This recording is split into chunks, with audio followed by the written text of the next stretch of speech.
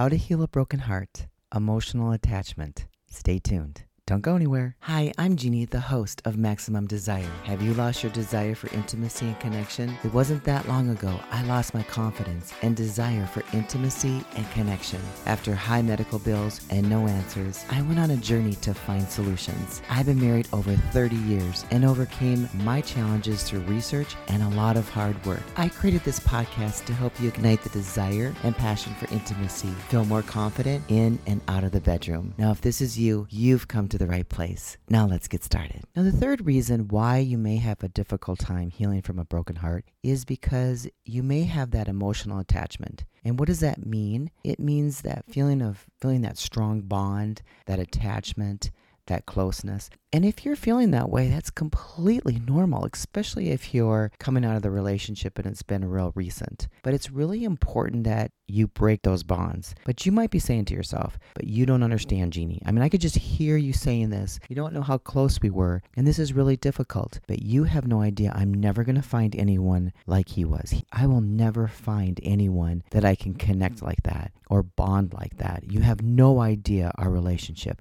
Or you might be thinking, I'll never have great sex like that again, ever. That is not true. You're too close to the situation. You're too enmeshed to be able to see to the other side at the moment. And why it's really important to break those bonds is because it's preventing you from moving forwards. It's actually dangerous. And why this is dangerous is because statistics show that there's a link to distress. And statistics show that distress leads to depression. And this is where you can get caught up and get stuck and not be able to move forward. So it's really important that you understand why you're stuck, why you can't break free of it. That way you can move on and break that bond. Important to get your mindset off of this person and start thinking of something else. Now, I understand that this can be really difficult. If this sounds like you and you need some help, just email me and we can work one-on-one and I can work with you on this and help you move forward so you don't remain stuck. Because we all need somebody that can be there to encourage us. What I do is help people uncover